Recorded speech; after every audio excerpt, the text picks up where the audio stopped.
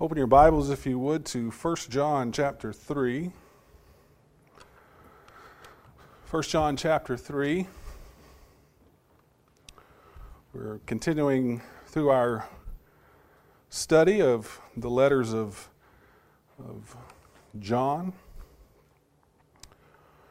I hope that this has been encouraging to you. A cursory view of the text of a particular letter is always good to read through and to read for pleasure, shall we say.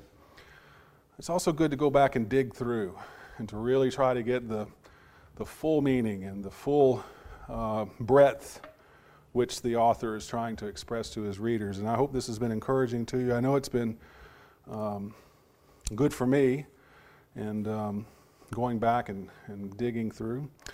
So we're in 1 John chapter 3. Last week we looked at the first 12 verses and made some applications there and talked about what he says there in verse 1, how great a love the Father has bestowed upon us that we should be called children of God. And what a wonderful blessing that is. Tonight we're going to pick up in verse 13 and go through the end of chapter 3. And I want us to think about this idea of passing out of death and into life. This is our sixth lesson in the study of the epistles of John. And what he says there in verse 14, we know that we have passed out of death into life because we love the brethren. That's really the focus of our study tonight in these verses. But we're going to go back and look at it more closely. But this idea of passing out of death into life, we're talking about passing out of spiritual death into spiritual life. And we'll make that a little bit more clear as we go through. So let's jump right in and talk about the first 4 verses here or so. Let's read verses 13 through 17 from 1 John chapter 3. It says, "Do not marvel, brethren, if the world hates you. We know that we have passed out of death into life because we love the brethren. He who does not love abides in death. Everyone who hates his brother is a murderer. And you know that no murderer has eternal life abiding in him. We know love by this, that he laid down his life for us. And we ought to lay down our lives for the brethren. But whoever has the world's goods and beholds his brother in need and closes his heart against him, how does the love of God abide in him?" So this first section here, let's talk about loving the brethren. And this is a common theme throughout John's writings here. And he goes back to it over and over again about loving the brethren, how important it is for us to love each other. And we do that and we display the love that we have for the Father by loving the brethren. He starts off by letting his readers understand that the world is going to hate those who are loyal to God. This is not a new concept. This is something that God's children have dealt with all along. But he tells them not to be surprised about it. Do not marvel, brethren, if the world hates you. Don't be surprised if the world hates you. And I'm sure that we have come in contact with some ill feelings towards ourselves because of our faith. In John's gospel, in him quoting our Lord says, if the world hates you, you know that it has hated me before it hated you. If you were of the world would love its own. But because you are not of the world, but I have chose you out of the world, because of this the world hates you. So Jesus in his ministry, telling his disciples that the world's going to hate you, and it is because it hated me first. Now, if you go along with the world, if you go along with the things that are of the world, then the world's not going to hate you. But once you step away, once you step into the kingdom and step out of the world, then the world's going to hate you. And Paul expresses it this way in 2 Timothy 3 and verse 12. Indeed, all those who desire to live godly in Christ Jesus will be persecuted. So we ought not to be surprised when persecutions come our way and when the world hates us. Don't be surprised about that. But what we should know is something that's expressed here. And when we talk about this first a couple of words here. We know. We know. We ought to be assured of, we ought to have no doubt that we have passed out of death into life. And I've added spiritual there to help us understand what John is talking about. We know that we have passed out of death into life because we love the brethren. He's talking, of course, out of spiritual death and into spiritual life. And he's referring to, of course, here what we go through with death and burial and baptism. That's the death to the old body of sin. And then the resurrection, to walk in newness of life, to be buried in baptism, to be raised up out of the waters, to walk in newness of life, as Paul expresses there in Romans chapter 6 and verse 4. That's what John is equating this to, or what he's referencing here, that we have passed out of death. We have been reborn. Remember, his audience here are Christians. His audience are those who have indeed put on Christ. So we can be assured of, we know that this has taken place. We have passed out of death into life, that we walk in newness of life.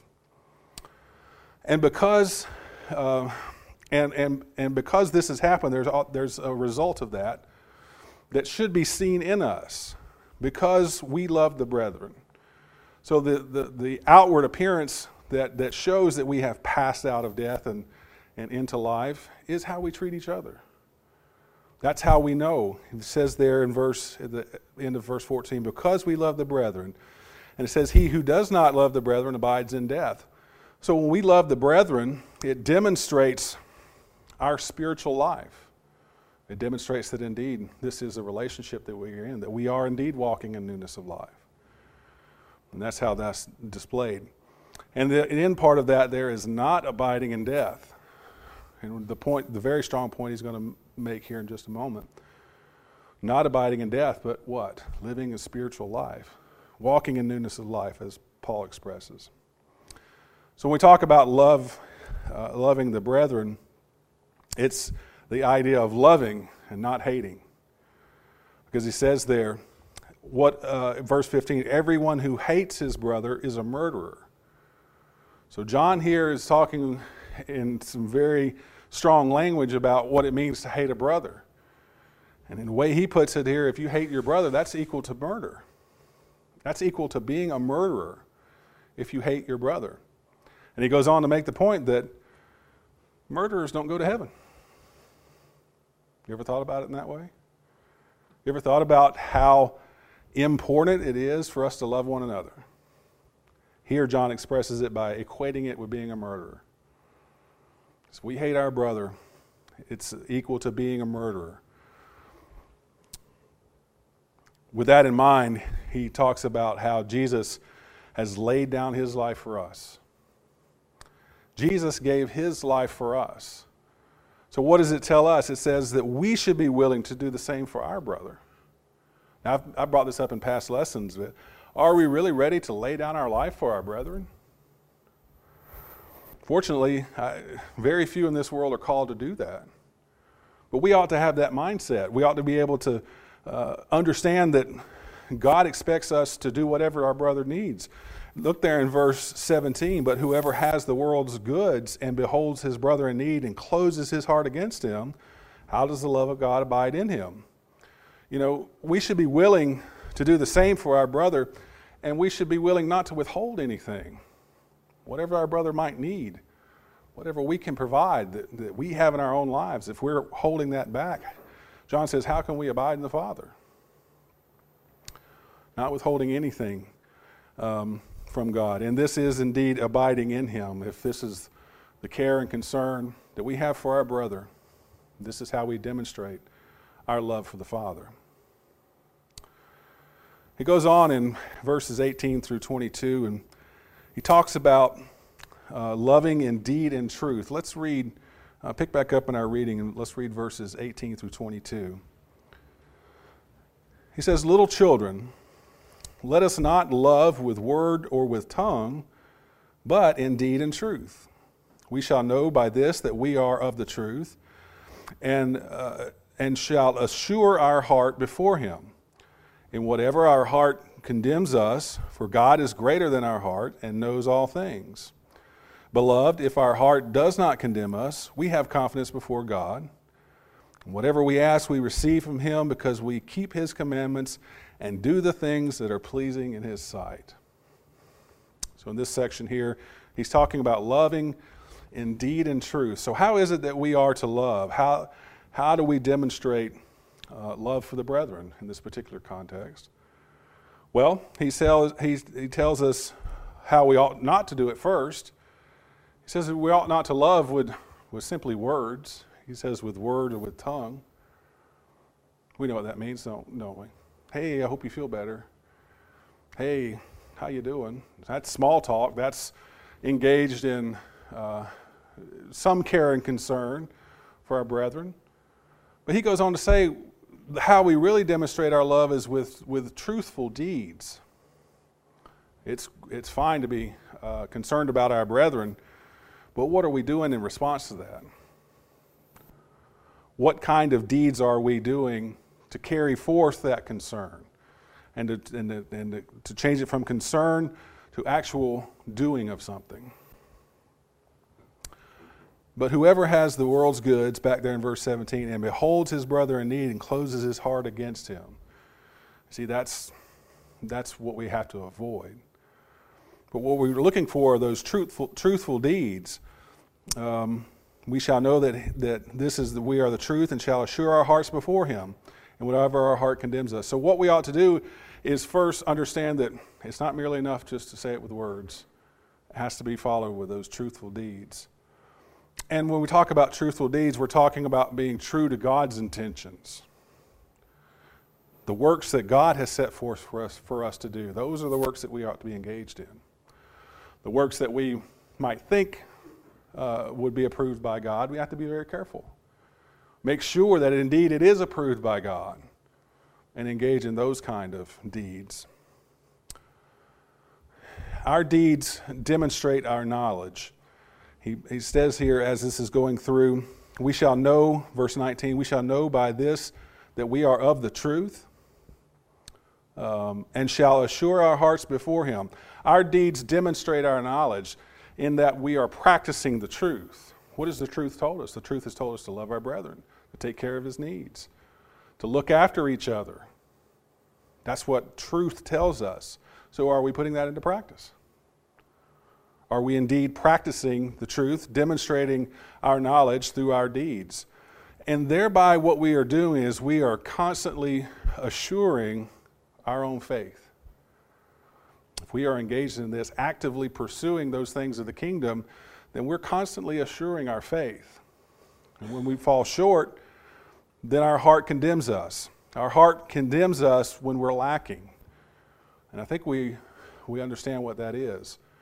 When we see something where we might fall short, where we might feel like we have not served the brethren well or served anybody well, that little feeling of guilt might come over us, might it? That's where our heart steps in. Our heart condemns us when we're lacking. But what's so wonderful in what John expresses here is that God recognizes our weaknesses. He knows that we are weak.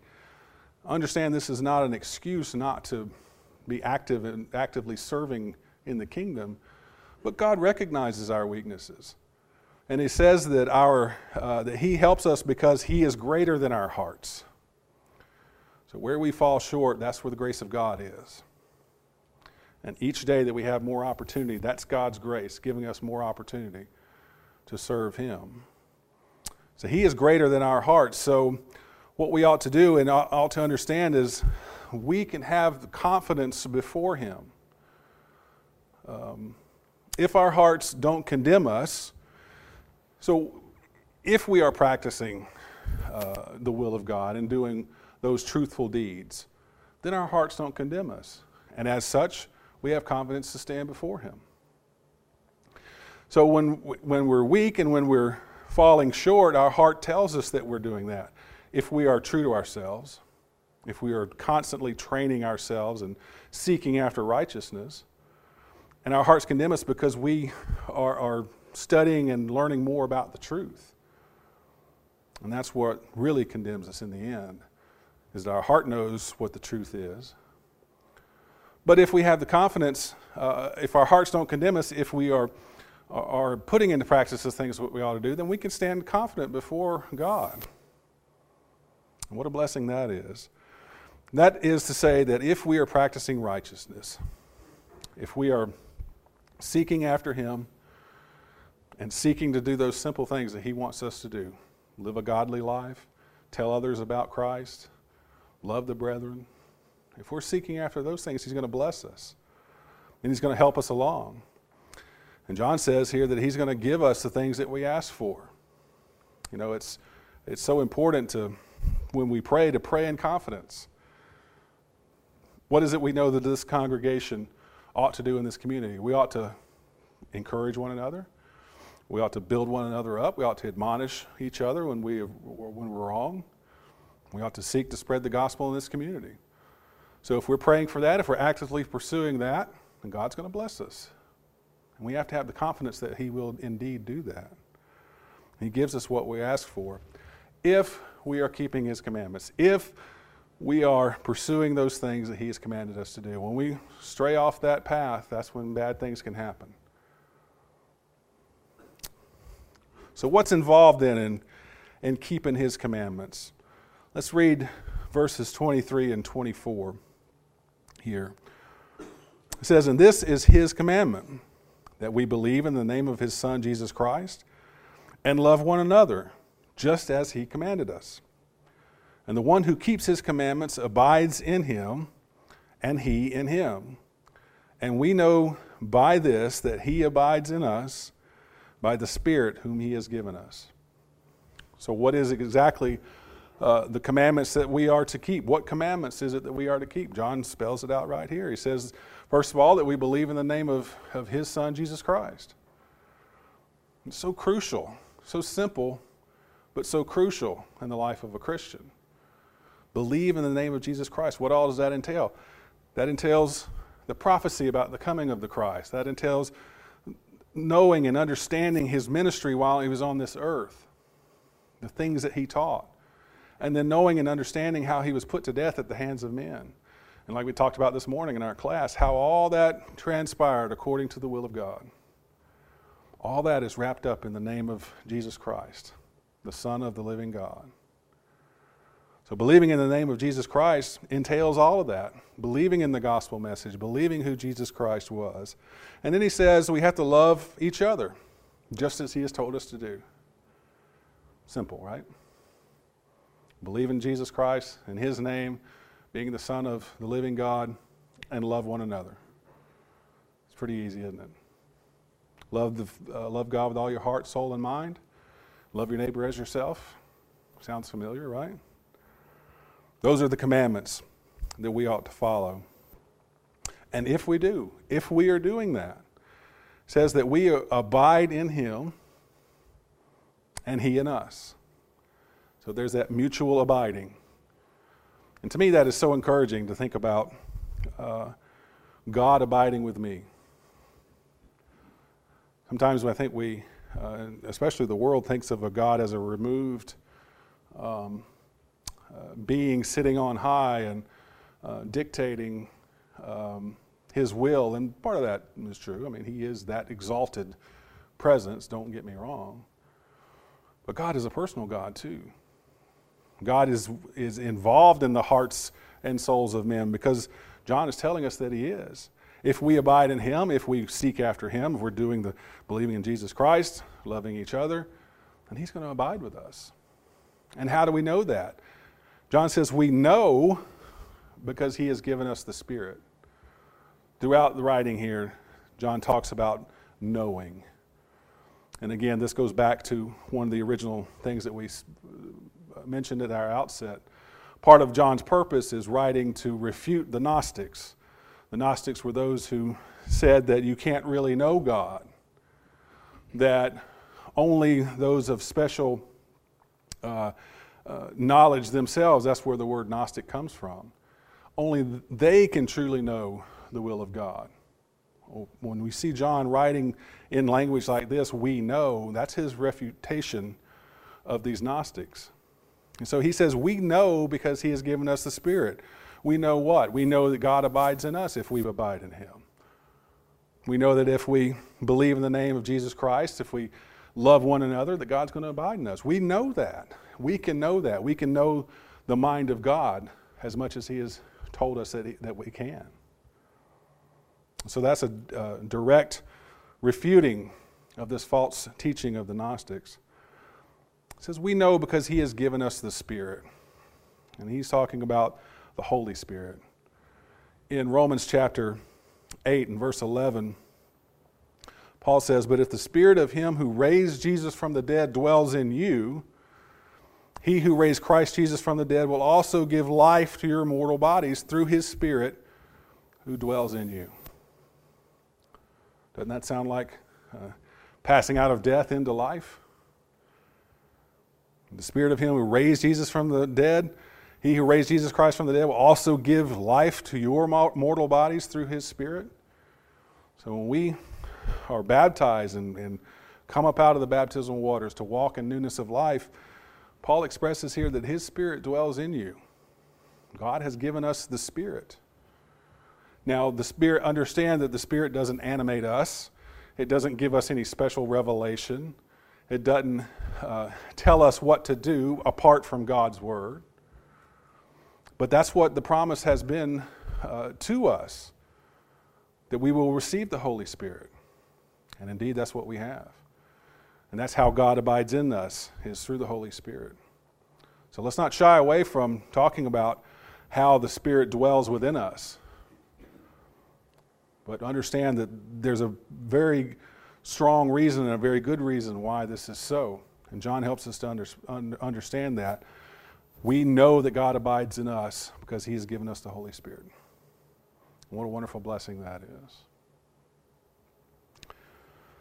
So that takes us through chapter 3.